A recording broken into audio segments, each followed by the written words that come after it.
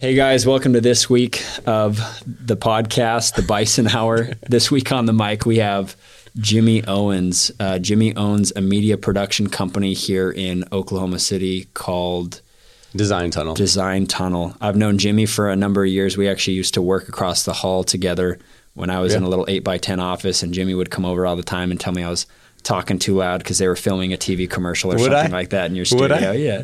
No, you were super nice. You were super nice about it. But I love, your story, and I love interviewing business owners to kind of just teach everybody, what normal people have to go through in order to find their level of success in life. And you were a perfect candidate for the podcast. I think anybody that's gone through a lot in life to get through struggles to get to where they are, are here for a reason. Sure. So tell us a little bit about yourself, who you are, how you grew up. And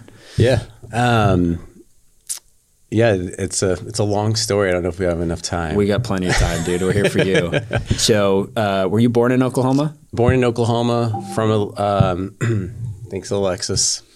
Born in Oklahoma from a small town called Minco. Mm-hmm. Graduated with 27 people, my graduating class.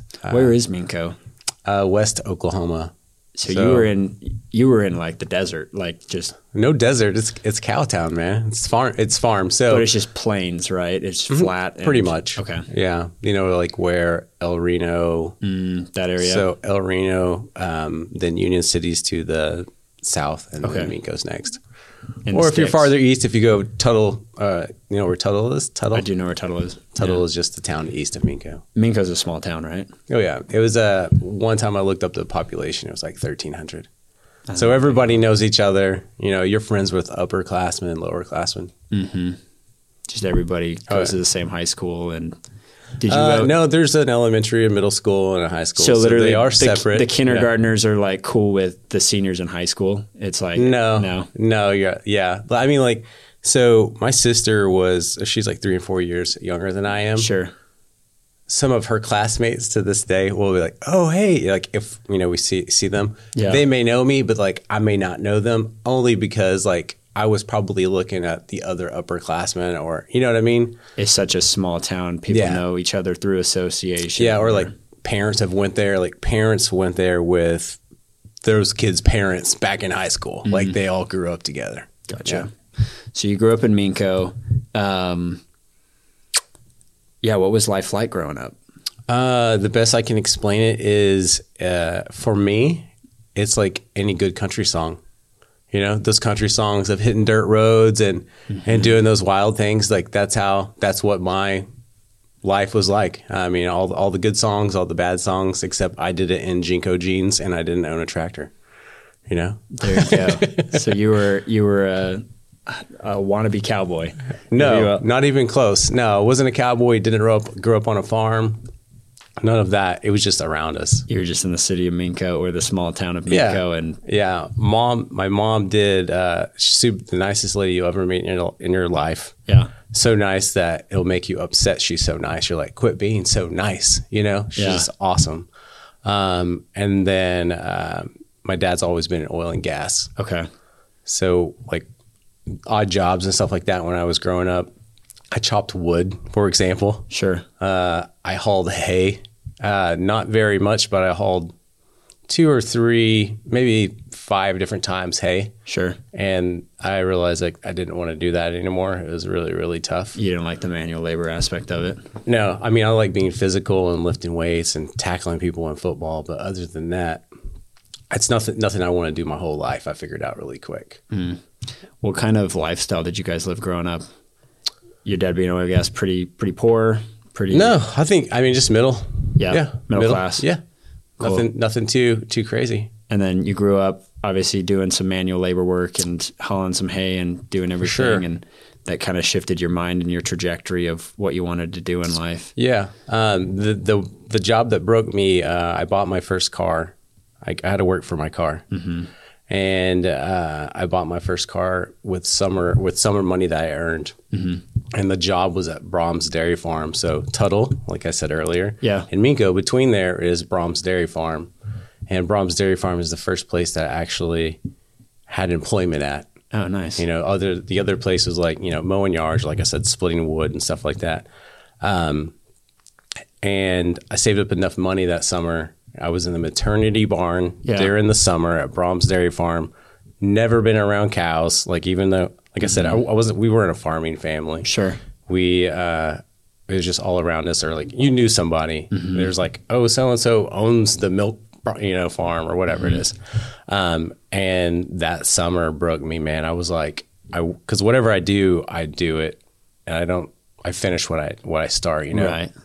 And I got to work on I think it's a 200cc I think it's a 300cc Honda, driving illegally from my house to Brahms at like 14 and a half or 15, whatever it is. And that's how I got to work to then buy my car. But that summer, I remember going home after work. And what time did you have to wake up for that job every morning? I don't even remember. Was it early? I'm an early bird anyway, so I probably just naturally got up anyway. I don't even know. Yeah. I grew up not even using an alarm. I would just get up. Like, what time am I supposed to get up? I would just get up. It was really weird. A really great internal clock. Used to. Yeah. Yeah. So wake up, drive the motorcycle or ride the motorcycle to work, and then work all day. What job specifically did you do for them? So maternity barn. What is it? So just birthing cows, birthing dairy cows? So what happens there is it's all of the pregnant cows. So they are preg checking a cow. Gotcha. That's gross. My father-in-law does that. It's I really usually gross. worked on the head of the cow. Yeah. And that was where I learned to change fly tags, put in new numbers, stuff like that, work over the ears. They'd catch the chutes, you'd retag the cows. Read the numbers, make sure this one's still alive, and, you know, check things off and give whatever them, they told give them me their to. shots, and then... I didn't do the shots. I just had the head. Okay. So learn how to use all those tools on their ears and then how not to hurt them with them eventually. Gotcha. Because they go, this is what you do. And you end up with a busted finger because the cow went like that, and then you're mad. And I mean, I even ripped a cow's ear one time, you know, because you clamped it, and then they go, and you're like, oh no, and they're like, get it on the other one. You're like, oh god, this is horrible. Yeah, I'm well versed in how. It's funny how cows are, man, but catching them in the chute like that, some go crazy and some are just like, tag my ear. The guy in the back with the long sleeve makes the most money. Well, what I didn't realize, exactly. What I didn't realize when I worked cows for the first time is that the ear tag is like that thick. It's like a 1/4 inch thick going right through their ear. Yeah. And they just take it like, boom. So that, you know, one day you would work over the cows and they would preg check all these cows. Sure. And then other days...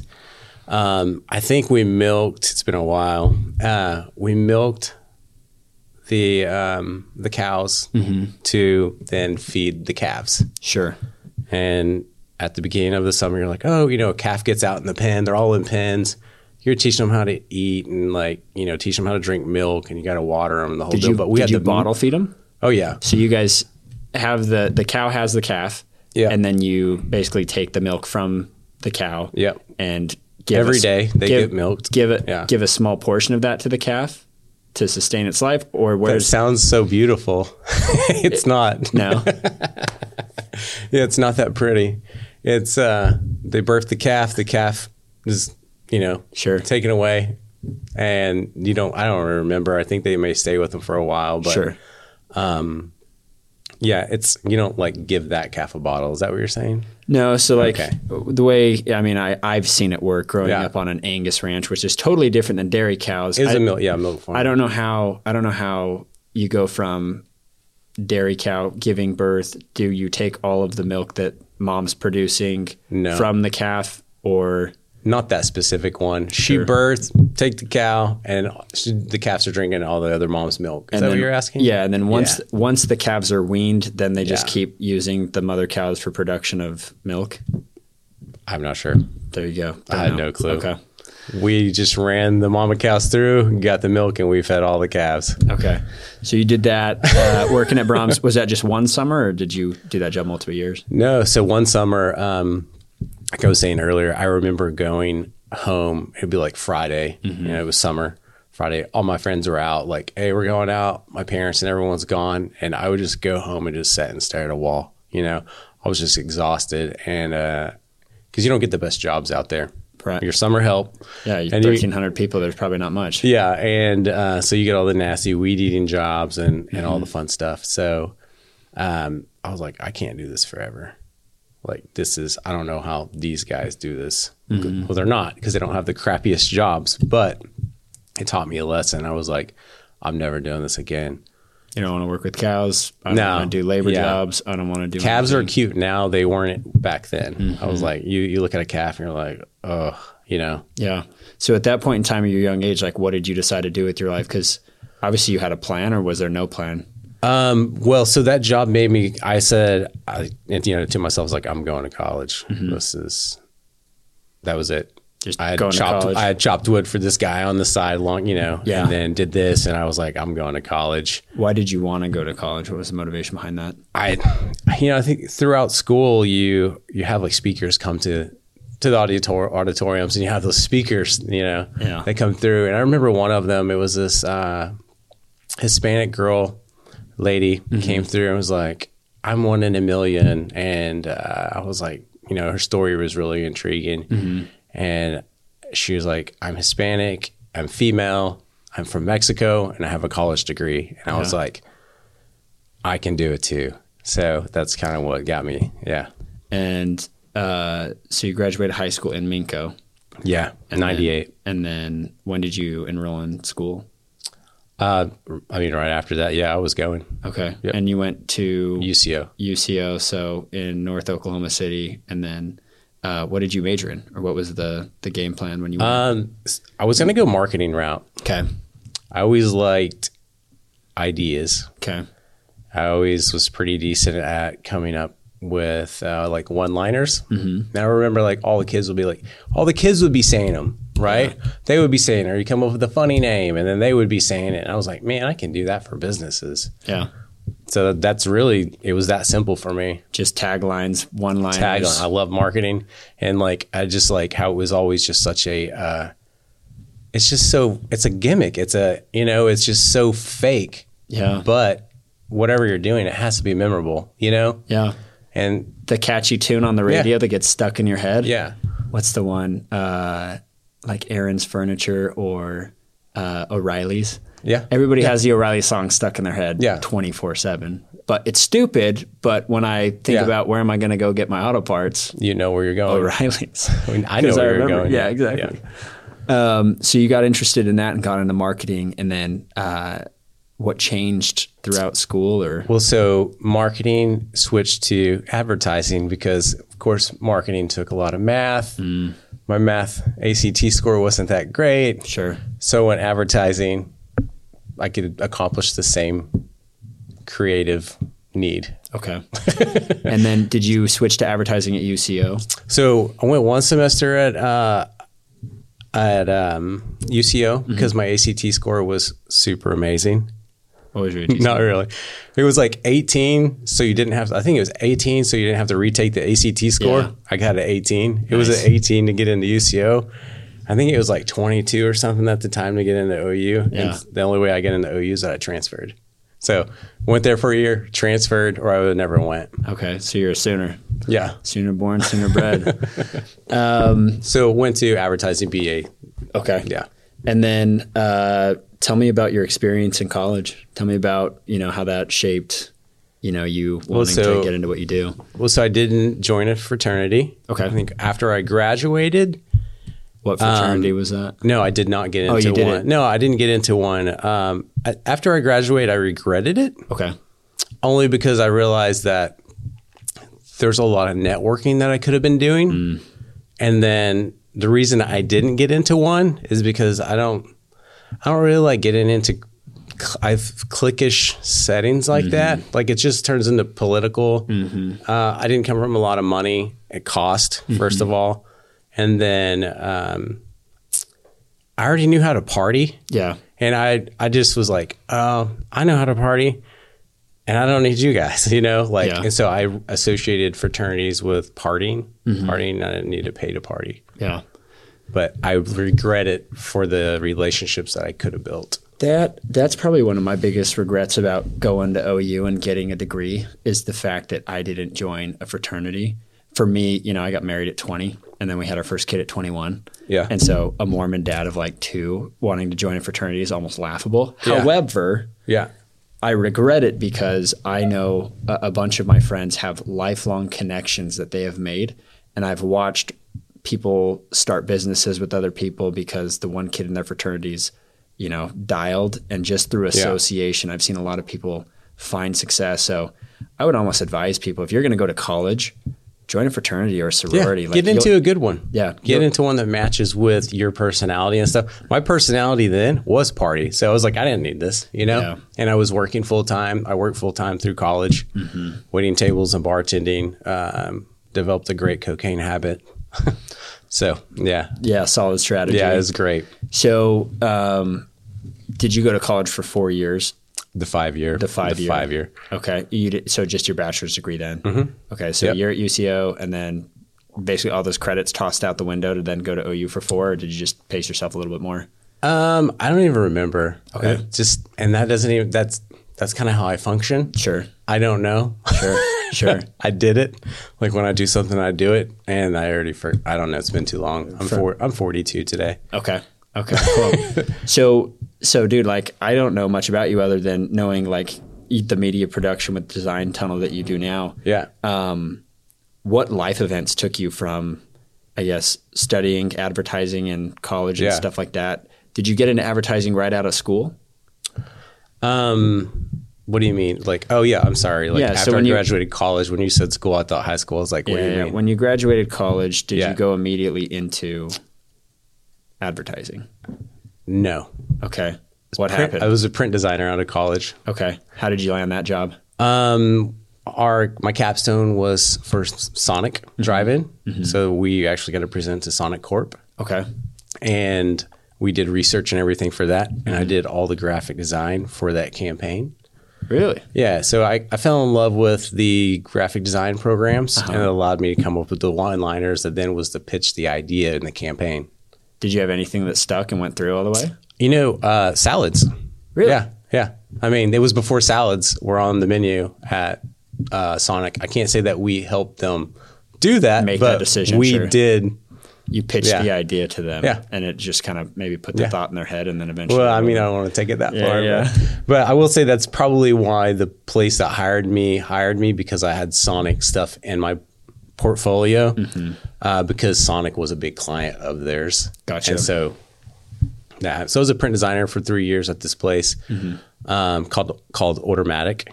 They help design and develop the quick service menu. So like drive-in housing, the stall, the speaker, the intercom system, how you place an order to a quick service restaurant.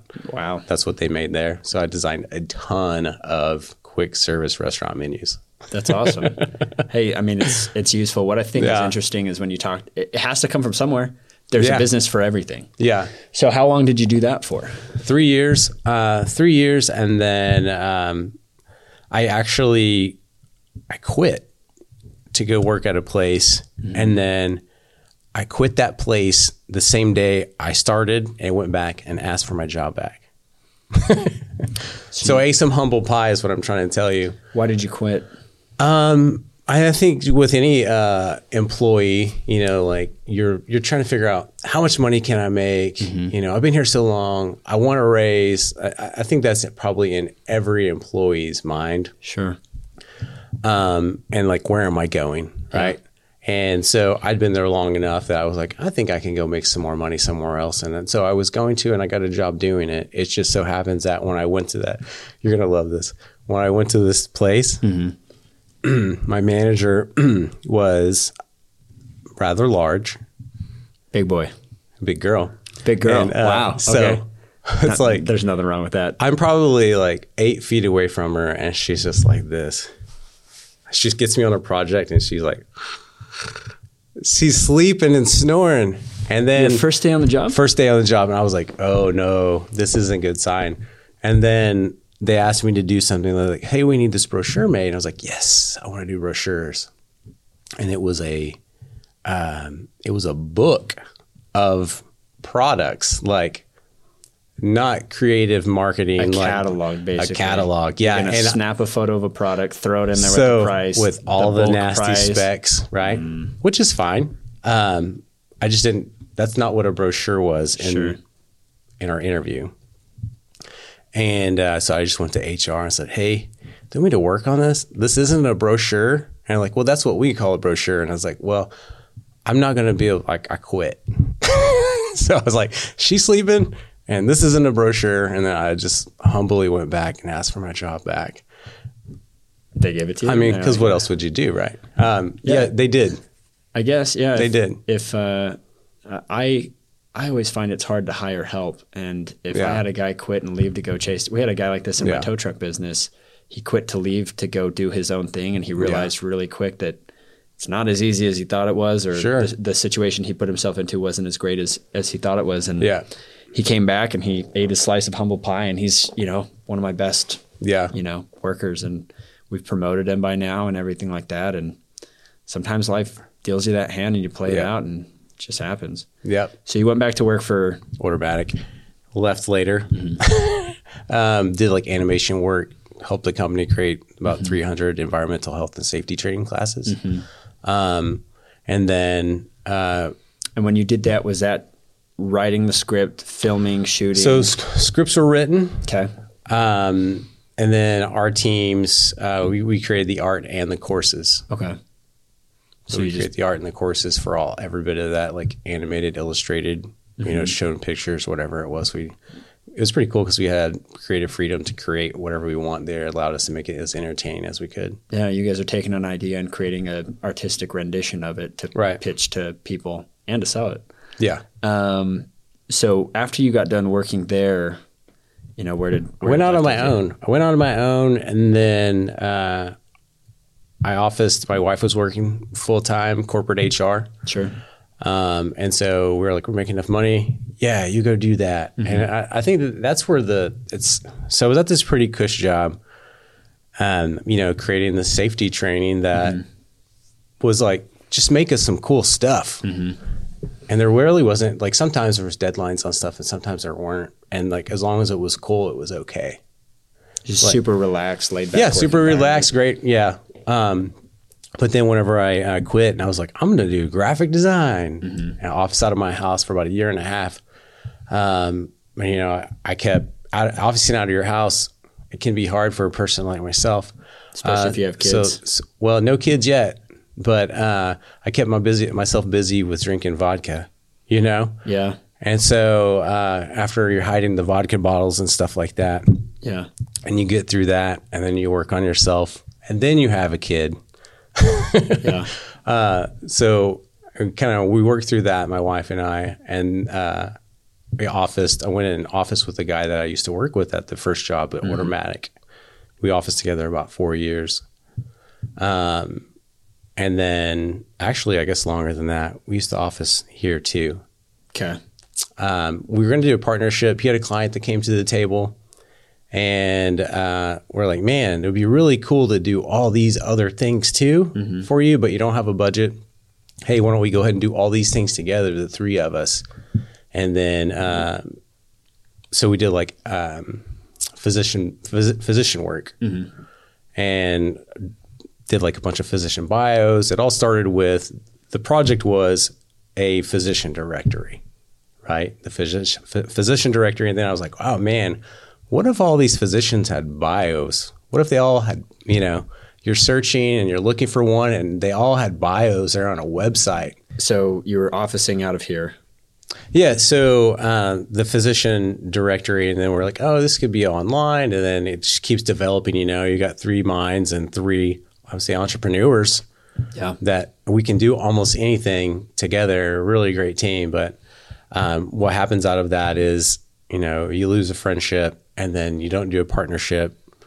I know that's definitely my fault. And then, anyway, so that's my fault. And then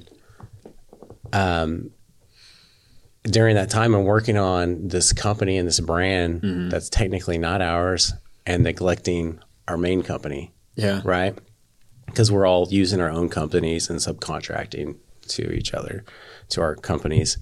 And so I just learned a really hard lesson that work on your own company, right?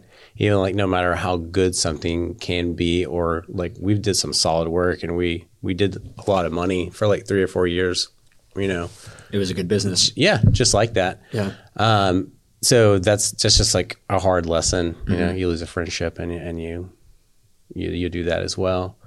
But I like to do things the hard way. So like when things get too boring for me, I like to go ahead and, you know, inject a little. Spice it up. Yeah, like a little, you know, let's make this harder. Let's take a drink. Let's make this harder. Let's do a drug. Now it's more of a challenge. Right. I mean, the podcast is the Bison Hour. And I think a lot of times it's something that's not talked about is people struggle with drugs and addiction. You know, I had a podcast the other day where the guy said, you know, he likes to hire people that are the right people he can trust, people that he can depend on to show up to work and stuff like that. And I've found that owning business is the best thing in the world if you're a disciplined person. You will have all the freedom owning your own business that you want to if you're disciplined. Yeah. And I think one of the downsides to that is if you're not disciplined, you occupy your time with other things. Sure. And for a lot of people, it's drugs and alcohol. Sure.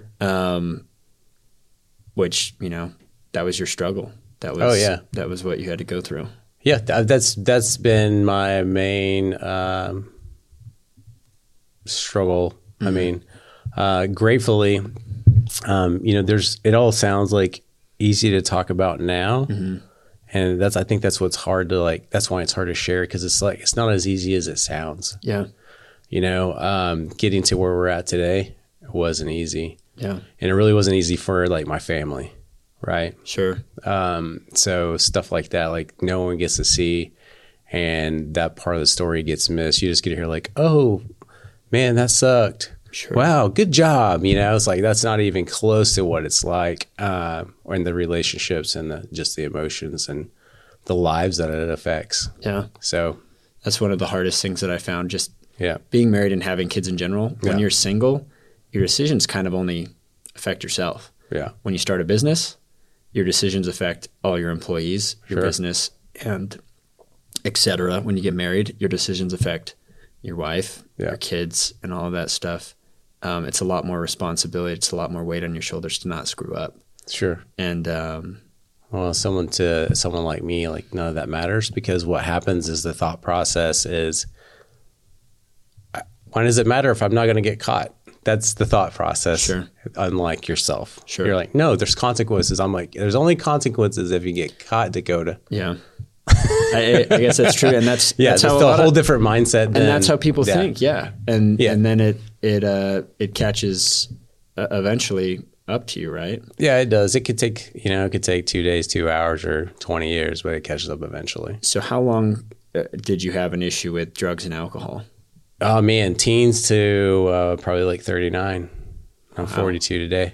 So you've been sober for the last 2 years. Yeah, May 20th or May 11th of 2020. Congratulations, man. Thanks. Yeah. I had hit a bottom. Let's talk. I hit bottom. I probably hit bottom about 10 to 30 times, I'm sure. So. Let's rewind the story real quick, because I want to hear about some of these bottoms and you being able to push you being able to push through those to get to where you are. I want people to understand that, starting a business, being an entrepreneur, getting to where you want to be not only takes time, but the struggle is real. Yeah. And if you have other, I guess, vices outside of just running a business where you're going to have to deal with problems and problem solve on a regular basis, it takes time. Apparently it's not challenging enough for me. Media production wasn't challenging enough, so I had to make it harder on myself. Exactly. I just wanted to give myself an Achilles heel. So exactly. I can learn how to strengthen it. That's really what I tell myself. I'm man, you know what? We've made it all these years doing all these things. Because March of this year will be our 12th year in business, believe it or not. But really, we're just now starting business. Yeah. So did you go straight from the company that you were at to opening up Design Tunnel then? Yeah. Yep. What was the motivation behind that?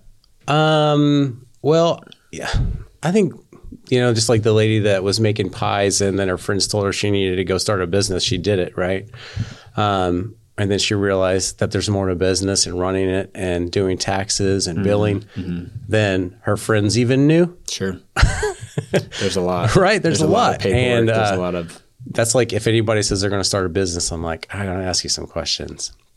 I just thought I could make more money. I thought I could make more money, charging like a $65 an hour graphic design fee. And you can, but you have to have those clients and projects. Sure. Who's going to go get that? Yeah. So I officed out of my house the first time. We may have just totally cut this show back to the beginning because the whole first of this show is boring. We can edit it. It's fine. I made like $15,000 my first year off staying out of the house. It probably didn't help that I was drinking all the time. Yeah. You know what I mean? Yeah. So that definitely played a factor, but I also didn't understand what it was going to take. Sure. One of the best things I feel like a business can do if they're going to start a business, start a business on money you have. Don't go get a loan if you don't know what you're doing. That's really good advice. Because I would have went out of business a long time ago if I would have taken a loan out. Yeah. Yeah. I've had businesses that I've financed personally and gone and gotten loans for. Yeah. It takes my businesses a lot longer to be profitable when I'm financing them just because that payment has to be made. You got to pay the piper. Yeah. It is what it is. Yeah. So you started with your own money or just your own tenacity? My wife was working full time. We had enough money going on and it was like, okay, yeah, we can do this. You can perpetuate this. Yeah. For you only making $15,000 your first year, she must have had a lot of faith in you. Yeah. It's like, are you sure this is going to work? My poor wife. Yeah. 15 grand. So what did you guys do your second year? I think I doubled it. Okay. Yeah. And once I got, straightened out. What did Design Tunnel look like at that time? Just a camera and a computer? No, so it wasn't even, I had so how I got there was at the place I was doing environmental health and safety training. The owner didn't want me to do, they call it, this is an old term, moonlighting, which is freelancing on the side. So creative director really don't want you moonlighting. And then, you need to make a decision if you want to stay here or not. So I was like, I'm out. I got this. Yeah. I did have a steady client that was like doing employee wellness programs. And that's why I bought my first camera because they wanted to do videos. And it was something that we were doing EH&S training. I got this. I learned how to use a camera, run good audio, self-taught all that. So I had a steady client. So that's how we got started. Helps pay the bills and kind of gets you going. It feeds you a little bit and then gives you the motivation to look for more. I was doing print design. I was doing websites. And then I realized that the way that I was doing websites wasn't probably the best in the best interest of our clients. So then I started like just handing those off to some other companies. Just because they could do it better and give the client what they wanted faster? I was just looking for a web developer that knew what they were doing. Like I knew everything that I shouldn't be doing. Like I can make your logo change out right here. But like if you want to take it to the next level, no, it needs to be built a better way. It needs to be like if there's an actual media like SEO plan involved, we need to build this from the ground up the right way. Sure. How important do you think that is for young business owners to realize that if you are not good at a job, obviously you can learn to get good, but that's going to cost you a lot of time and it might cost you a lot of money. But being able to outsource work like that, how important do you feel like that's been for you as a business? That's a two-part question because we have partnerships that we rely on as if they are our team and we function that way. However, if it's work that you want to do and like you think you want to move that way, something that I used to say up here all the time at our office, you're getting paid to learn today. So there's nothing better than getting paid to learn. Yeah. Right. So we got the project. Maybe you're not getting as big of a rate as you want on it right now. Sure. But you're getting paid to learn today. You're learning how to do all the stuff that we need you to do. So at the start of Design Tunnel, did you just run that out of your house mainly? Yeah, so I was there about a year and a half, and then me and one guy worked at Automatic. He was quitting his job. He went the more web route, went web design oriented. We went and we rented an office together. So I went in and got an office, and we split rent. I think the rent was like $400, and we were like, "Whoa, I don't know." Was that here? No. So what was where did the struggle start to pop up in business? Well, I mean, like even like with that, I would say even if that relationship, like, you know, Minko, they didn't teach us about business. Mm-hmm. Mom and dad didn't teach us about business. Everything's always about relationship or just doing what you said you were going to do. Sure. As simple as, let's say that we have a $400 rent and, you know, we have 2 rooms. One room is the video studio. Sure. The other one we're splitting. I learned business whenever we started splitting rent. So first we split it down the middle, and then like say after 6 months, right? A person comes to me and goes, "Hey, you know what? You use more of the space. I think I should be paying less." And I'm like, all right. So I learned business then. And it just seemed like everything in business is that way. And you really need to start thinking about it that way. Yeah. If you don't, like, you're not going to be in business. It's hard to distinguish between that, though, because I know you're a giver. Like, you like to help people and you like to do what you do. I'm a giver as well. But oftentimes, if you don't put your foot down in business, people walk all over you. Yeah. And I'm sure you've learned a lot of hard lessons the hard way. Oh, yeah. With experiencing that. And I definitely have as well. Yeah. So he comes and asks you for more rent. What'd you tell of him? Course. Yeah. Whatever. I mean, no problem. Usually everybody's always right and I'm usually wrong, you know? Yeah. And my wife would be like, "Quit playing your little fiddle," you know? I'm like, well, but that's sometimes how someone feels. So yeah. If you can't talk about that, then how are you going to start labeling? Yeah, your feelings to talk through that. Your feelings about not wanting to pay rent are just as justified as the guy who thinks that you should pay more. Yeah, why shouldn't you have that argument, and why shouldn't you tell him to stick it? Right. Yeah. Yeah. Or it could be this is really weird, but it could happen. I wouldn't put it past anybody. You have more square footage of the place, so we want you to pay more of the cable bill now. I mean, I just wouldn't put it past anybody. Sure. You know what I mean? Yeah. I mean, it doesn't make any sense, but it doesn't really ever have to. Sure. Your lack of their business production and their gross revenue is not your problem. Yeah. I'm not here 5 days a week. Can we take internet out of mine? You know what I mean? I just wouldn't put it past anybody. I think you have to be prepared for those conversations. Mm-hmm. And as I've gotten like older and done like a lot of like, you know, the partnership that didn't work out, that was paralyzing to me. A lot of it was my fault. Some of it probably wasn't. However, it's 3 people involved. There's 3 stories, right? Yeah. And that can be paralyzing. And just like a callus on your hand, the amount of drama, the amount of, you know, conversations that happen. Like there was a time that like, I think you just build up a callus to it. You're like, yeah, I've dealt with that crap before. Yeah. Oh yeah, whatever. Like, and not in a bad way. I think it's just in a way that you can move on and be productive. I feel like I've learned that a little bit. Like, I don't lose sleep over very much. And if I lose sleep over something, then we're going to talk about it very soon. Do you feel like that's something you built over time? Just that callous to making tougher decisions or making the correct decisions for your business? Well, I mean, we've already kind of talked about it just a tad already, but being 100% clean and sober and like knowing that I'm not going back out and knowing that it's something that I have to work on a daily basis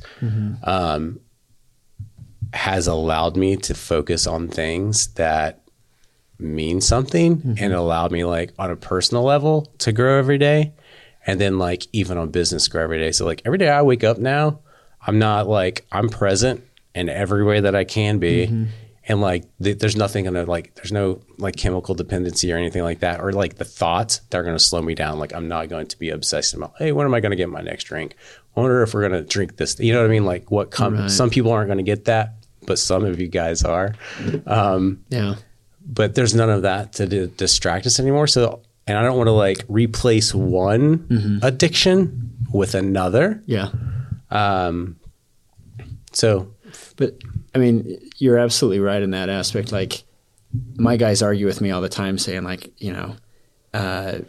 drinking's not bad or, drugs aren't bad or, like a lot of people that I know will argue that. And it's like, listen, it's not that I care about what you do with your free time. Yep. It's the fact that you're occupying your mind with how can I get my next hit or how can I get my next drink? Yeah. Whereas successful people, their minds are occupied thinking, how can I make money? Where's my next deal at? How can I grow? And I know, that shift from where you were to where you are, like you said, I feel like my business just started. Yeah. It sounds like quitting drugs and alcohol is the big pivoting moment of your career. And even though having that at 39, 42. Well, or I'm sorry. 39 is when you is when you stopped. Like I'm slow, dude. I think I think it's an amazing story that you can. How long did you struggle with drugs and alcohol? From what age? Teens to 39. Wow. So literally almost your entire life. Yeah. Up until a couple of years ago. Did you have the belief that one day I'm not going to do this or no? I remember one conversation between my sister and. What was the turning point? My wife. Well, one of the conversation between my sister and my wife was like they said something like, "Oh yeah," because like Jimmy, like hell will freeze over before he stops drinking, Sure. And I was like, "Yeah, you're right," I mean, I used to, anyways, they were right, but then look at us today, I mean, like there's a lot of like my family's like they just can't believe it. Yeah. I can't believe it either. So what changed? Well, like I said, you have to hit a bottom, and usually getting there isn't the prettiest of things. And I think for a lot of us that are people like myself, we hit it more than once, Mm-hmm. I heard like your bottom's not really your bottom. The lowest you can get is death. Mm-hmm. And so if you're not dead, you haven't hit bottom yet. Mm-hmm. So you can still get back up. Yeah. But working through all of that and isn't the easiest. I was going to go to rehab or work a 12-step program. Mm-hmm. And, so the chicken shit that I wasn't going to go to rehab. Mm-hmm. That sounds like it would be too much work, right? That would be too much work to do. Sure. And I have to take off work. And so the easiest route would go to a DAA program mm-hmm. or an AA program. So for the audience, an AA program is an Alcoholics Anonymous program, and mm-hmm. the DAA is Drug Addicts Anonymous. Mm-hmm. And so I met with these guys on Zoom, and then I'm all crying. I might cry today on this show. So anytime I talk about that, I usually get pretty emotional. I appreciate the vulnerability. Yeah. So these guys, I was on a Zoom meeting, and like 4 of them called me back the next day. And so I kept coming back, and it was just the first group of people that like understood where I was coming from, mm-hmm. that like, why can't you stop? Why can't you, like do those things? And they just got me. They knew exactly what you were going through because they'd gone through the same thing. They get it. And then like you even, some of these guys, I never did heroin. Mm-hmm. I never shot up. But these guys were saying, I'm a heroin addict, mm-hmm. And I'm clean and sober for like 2 or 3 years. Mm-hmm. And then they're like, and they're happy, and they're saying that they can help me. And so, yeah. It sounds like the community really made you want to, or it was the support you needed. I believed them. Well, and also like at your bottom, mm-hmm. you're not in the best state of mind. You're alone.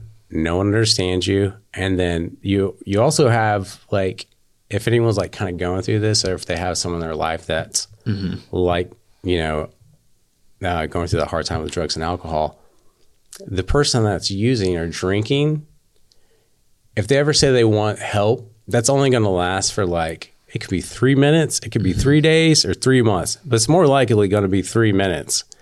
Like they're going to have this idea that they need help. And then like, if they do, that's when you help them. Mm-hmm. Because if you don't, like they're just going to have to go back out, get beat up again, do it all over. It's just a vicious cycle. Yeah. I know it's tough. There's I remember I watched this YouTube video a couple years back, but back in the Vietnam War, a lot of soldiers were doing heroin, in the jungle. That sounds like a bad idea. Well, that's just what the soldiers did. So opiates are super common in Southeast Asia and stuff like that. And so these soldiers would go to war, and there's a big concern back here in the United States. A lot of people knew that their husbands and boyfriends and, their young men were out in Vietnam. And I think it was up to like 90% of soldiers were using heroin on a regular basis. Wow. And their fear was when everybody got back to the U.S. that everybody would continue to be a heroin addict. And what happened was just the opposite. Members of the military came home. They surrounded themselves with their family and friends again and stuff like that. And just because of that change of environment, they were able to stop using heroin. Yeah. A couple of years later, there's a study done with mice. They take a mouse and they put him in isolation, and they give him 2 water bottles, one laced with cocaine and the other one just regular water. And the mouse that's in isolation drank the cocaine water until he died. Okay. Whereas they took the same water and the same cocaine water and they put it into a different cage. And this time they made the cage as fun as they could. All of those little contraptions that mice run through, little, I don't know, Ferris wheels and stuff like that. And they added other mice in there as like a population or as a group of people. And this time the rats would still, or the mice would still, drink some cocaine water, but no one overdosed. Everybody drank regular water on a regular basis. And the conclusion of that study is oftentimes when people struggle with addiction, it's natural for other people to want to force you out of their life.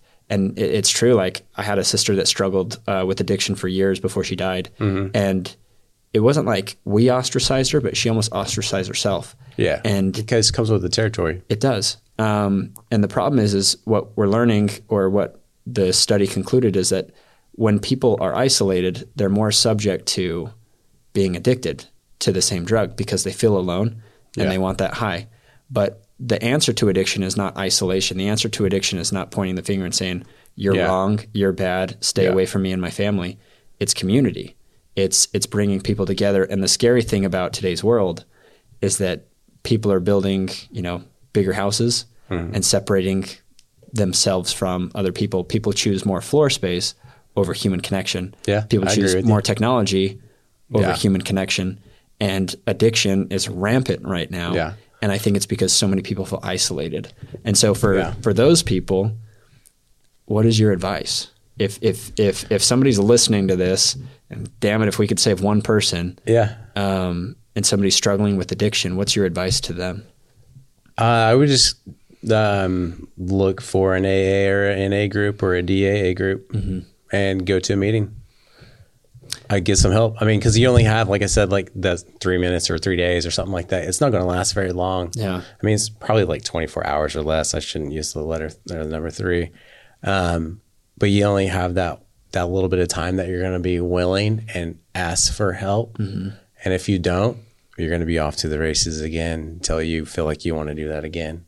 And getting there again isn't going to be, So not only seeking help, but finding it and and just doing it. And there's a lot of great rehabs. I mean, these rehabs and halfway homes and stuff like that you can get into are solid programs. I mean, they just are. It's just a whole different way of life. I mean, the first step of an AA program or a DAA program is is my life unmanageable, right? Yeah, it is. It's all can't keep it together. Yep. And then, I mean, just because you can't keep, or maybe you are keeping it together, but you still know you got a problem, you still might need to go get some help. Yeah. So out of my journey with that group, I got a sponsor. I would say get a sponsor too. You got to get a sponsor. Just an accountability partner, somebody to push you and help you and check in with you. Right? Yep. And your sponsor's there to push you through those 12 steps. They're not there to be your friend. I mean, they'll listen to you, trust me. But that's where I've learned the power of sponsorship. And so I worked at 12 steps. And with that, what what comes out of that is I'm more of a spiritual person today than I've ever been in my whole life. You know, my wife and I, we're not big into church and those kinds of things. But I grew up in church. Yeah. And now today, I mean, I'm praying on my knees before I come to work. Sure. Like, because that's what my sponsor said to do. And that's what those guys in the room were doing. They said, and I believe them based off of the things that they tell me. Yeah. And they said, that's what they did. Like, you don't have to believe in anything. Yeah. You just got to do it because it's the willingness that starts it. Yeah. Reaching out for higher power beyond yourself is, I think it's about as humble as you can get. Yeah. And that's awesome that you were able to find that. Yeah. So why do you feel like you're more spiritual now than ever? Is just because you need the help to... I pray every day, man. I mean, if you go from like 0 to this, like where I'm at today, I'm always chasing... I don't want to say chasing because I'm not chasing it. I would just say I'm living in where like this whole new world today every day, and I appreciate it. And I know that like every day that I live in it is a blessing. It just gets better. Yeah. It just gets better. Like I keep meeting new people that like, you know, if you surround yourself with no one, and you're not going to meet anybody, and life isn't going to get any better. And with my business, I was stuck, you know? Sure. And especially if you're in your own head and, you know, maybe you jacked up a partnership and you're stuck too. You're like triple stuck. And now I know I have resources. I have people to call. I have these tools that I've learned from this program.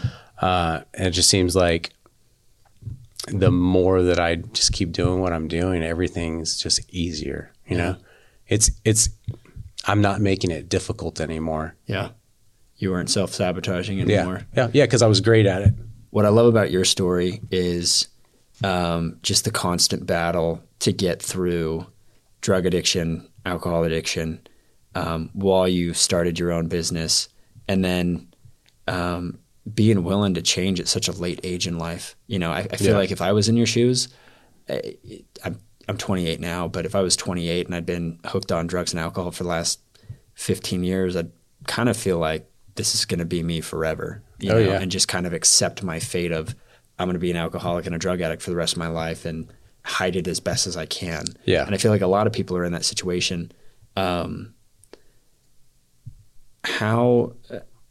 where I was at. Yeah. That's where I was at. I was labeling myself as this. I was labeling myself as this, and it wasn't good. Yeah. You know, I think something that's perceived by some is I'm going to call normal people. Sure. You normal people out there. Is the power of choice. Like it's a choice. Like it is a choice to drink a drug, but like what happens to that person is like eventually it's like their willpower and their choice is gone. It's like starting a diet, right? Or like, I don't know. That's probably the best I can kind of explain it. It's like their willpower is not there anymore. Like they just keep finding it in their hand, or like that's their only solution, or like one more time. It's going to be different this time. And I think it's the power of choice doesn't exist. Yeah. And it's hard for people to wrap their head around. Yeah. It's also the power of persistence too. I can't tell you how many diets I've started in my life and how many diets I've failed at, but then, you know, it really took me until this last year to say to myself, like, I'm not a chubby person by nature. Yeah. Like I had to change my identity first before I started to come to terms with like, dude, I like eating healthier stuff and now I feel like $1 million, you know what I mean? But in the circumstance of you, change your entire life. Yeah. Well, I mean, like what happens, like you hear, like you said, a diet. A diet means that you're going to not be on it. Yeah. You're not going to be. So what happens like whenever you go, okay, I'm going to have a cheat day. Well, in the drug and alcohol world, what's a cheat day look like? Getting blasted. You see what I'm saying? Yeah. So like when you go back out, yeah, it's that much, just the same as you ate your food. Right. Except for a person like me, I have to wake up every day and I have to work on that every day, which is fine. I'm not not saying it's a bad thing, but I'm just, deal. Well, I'm not trying to get anyone's pity. Sure. I'm just trying to say that in the form of a diet, you think about that way. Like, I'm never going to eat chicken again. Or sugar. Let's just talk about sugar. I'm never eating sugar again because it tears my family apart. Yeah. Well, that wasn't enough. I want some more sugar today. Right? Yeah. So then you see what I'm trying to say. I just want to really push that point if I can, because that's what matters. Dude, if you said, hey, Dakota, you're never going to eat sugar again in your entire life, because it's destroying your family, you have to weigh that option. It's like, my family more important, whatever. But there's some times that... What if no one would know? Well, just joking. Dude. But that's the thing is, it's like, I'm just there's a lot of issues, drugs and alcohol and everything. It's so accessible nowadays. All these dispensaries. Dude. I can't even imagine. It's going to get worse. Yeah, I mean, my opinion about cannabis is different than that. But it's tough to resist a lot of dopamine hits in today's society because so much of it is accessible. Yeah, I think we live in a society where, the devil is cheap dopamine. Yeah. That's the downfall of man in today's world. It's finding a way to get a cheap dopamine hit. Well, I haven't felt as well as I do. I mean, I remember feeling like this, like when I was high school, like I need to stop. As in like, I wouldn't like, I mean, I played football and I lifted weights. Like I love doing that. I love a good physical workout and I still do today. But I'm just feeling good, like energetic. I don't need sleep. Yeah. You know what I mean? Like I feel like that today. And it's just a whole different lifestyle. It's because I'm not putting like a bunch of just nasty stuff in my body. And I get up and I work out. Yeah. I do my morning meditations and stuff like that. My whole routine's totally different, right? But I don't think a lot of people, just the food that they eat out there right now is just dragging them down. They don't even realize it. Yeah. Yeah. I mean, that's me recently. I'm down 25 pounds. Yeah. And like I said this morning, I put on a weight vest to go do, my workout. And it's 30 pounds. And I was like, dude, I just took this off of my body. I was walking around with an extra 25, 30 pounds for 2.5 years. Yeah. And that does some damage. It has to, you know? But at the same time, like cutting out a lot of processed sugar and cutting out these things, like I said, before I felt like my body was a Honda Civic. It could get me from A to B. It ran great. Now you're Ferrari. Decent vehicle. Now I feel like a Ferrari. Like I only need 5 hours of sleep at night, and my head comes bouncing off the pillow, and I'm ready to go attack the day and get after it. There is something to living a disciplined life. Yeah, there is something to saying no to outside influences and things that are thrown in your face to aspire to live something better. Yeah. We had a client come through here the other day and he was like, we're making this stuff, blah, blah, blah. That way, like the car wreck you had, Jimmy, then you could just take this and you'd feel a little bit better about it. I'm like, I don't understand why people are trying to like feel better about something. Yeah. Work through how you feel. Like is what I've learned so much that's over this little journey that I'm on. Yeah. That it's like, no, you need to work through that. You don't need to take something for it. Yeah. Like it's not an option. It's weird in today's world. My wife just got in a car wreck. Yeah. You know that. Yeah. She broke her back and they prescribed her, and we're talking 30, I don't remember what the dose, but they prescribed her OxyContin. Yeah. They gave her so much for her injury. They gave her some muscle relaxers and stuff like that. But day one, she takes, half an Oxy or whatever. And that did the job. And after about a week, she took an Oxy probably every day for about a week. And after about a week, she's like, I don't need this anymore. There's probably 25 pills still left over. We got to make those sales. Why do they give you so much? And, I don't know. And it's, it's sad, but it's the world we live in, where again, it's so accessible. So, let's talk about, since you've been off the bottle and since you've been sober, what major business plays have occurred or what things have you noticed that have changed drastically just in business? Like most people would argue that, well, if I want to make more money in business, I got to work harder, right? I got to grind harder. Yeah. Whereas what you're telling me is I worked on myself and I changed I fixed the leaks in my dam in my personal life. Yeah. And that made me more lethal at work. Oh yeah, for sure. Yeah, you said it. Oh, yeah, that's it. Yeah, I mean that's it. Through sponsorship and working on myself, and then actually working the 12 steps, doing all 12 of them. I learned a lot, and then I was like, you know what? I think I'm ready for a business coach. And so I reached out, and then I got a business coach. And like, we really didn't have the money to do it at the time, but like, I felt like that was the next thing that I needed because I was still kind of stuck. Like, so. How do you like that? I like it a lot because, I mean, my business coach, Michael Morrison. What's up, Michael? Shout out. He's like, I want to say he's like my sponsor. He's my business coach. He's a therapist. He's he knows every part of my life basically. And because everything in your life affects your business. Yeah. If you're really want to get honest with yourself. And so I think that's what he can appreciate with me is the honesty of where I'm at, where I want to be. And I think where we want to be is still being figured out.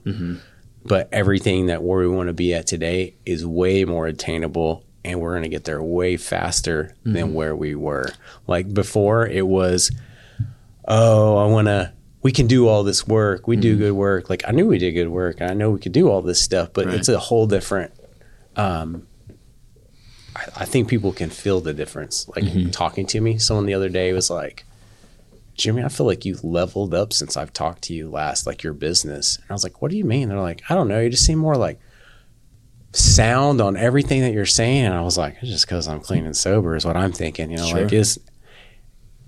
I've already believed all the stuff that we can do. Like part of it is believing in what you can do. And so now we're just kind of starting to tell everybody about it because we're not sidetracked and making life hard. Yeah. You're not focused on the dumb BS that. No, I got to focus on, building relationships and the right kinds of relationships and making sure our staff is happy and giving raises and doing the things to create a healthy environment to grow our business. It's the little things that count in business. Yeah. It's the small, minute decisions. Yeah. I feel like that make a successful business versus an unsuccessful business. Yeah.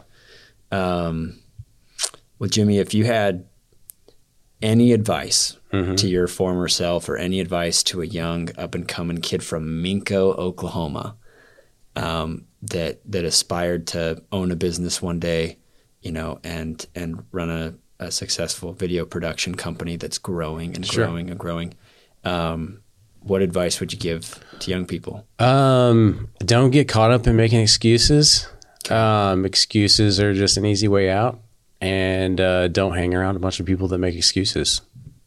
That's it. Yeah, that's it. Don't make excuses. Go take action and get it done. No excuses. Make a plan. Surround yourself with better people. Oh yeah. Yeah. Because like what has happened? Like let's say I may not. The lifestyle that I live today is attracting the exact same people. Like the exact same people that like.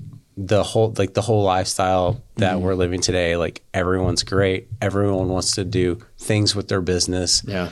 It's a totally different, whatever you put out there, you'll attract. So you better be putting some good stuff out there. Yeah, no, I agree. I've made a big push recently in my life to just surround myself with the best people possible. And that's why we're doing the podcast. That's why I'm here. No, honestly, that's why I wanted to do a podcast. It was like, how can I surround myself with people who I think are amazing or superheroes or running these businesses, people that I aspire to be like, how can I get around them more? And it was like, dude, I can have them on a podcast, give them some social media content, try to add value to their life that way. And the hope is that I change as a person because I get to interview cool people all day. Right. And, that's a selfish desire, but at the same time, like what it's grown into is I want to get the message out there to everybody that, hey, life's tough, and life's going to knock you down if you let it. If you let excuses rule your life, you'll stay wherever you're at if nothing changes, nothing changes. Oh yeah, it's changing without you. And then surrounding yourself with better people just puts you in better environments, different connections. You know, don't stay in Vietnam. Go back to your family. Go back to people that love you, and work on that. Yeah, I think that's. Well, I would say if it's worth achieving, it's not going to be that easy. Absolutely. Yeah. And I've heard some like younger people recently go, yeah, it's not that easy, but I'm going to put the work in because I want it. And I was like, and made me feel like an old man, you know? But I was like, yeah, nothing easy is just like, you see all these videos like YouTube and stuff.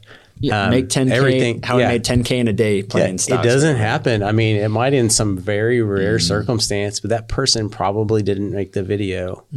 Like, you know, nothing as easy as it looks. And nobody's as patient. What I love about your story is how patient you were with yourself, and just going from 15 grand to 30 grand a year to slowly, while battling your own demons. Well, and I'll tell you, so today my wife works part-time. We have a family of 5. And so, you know, our company is the sole provider.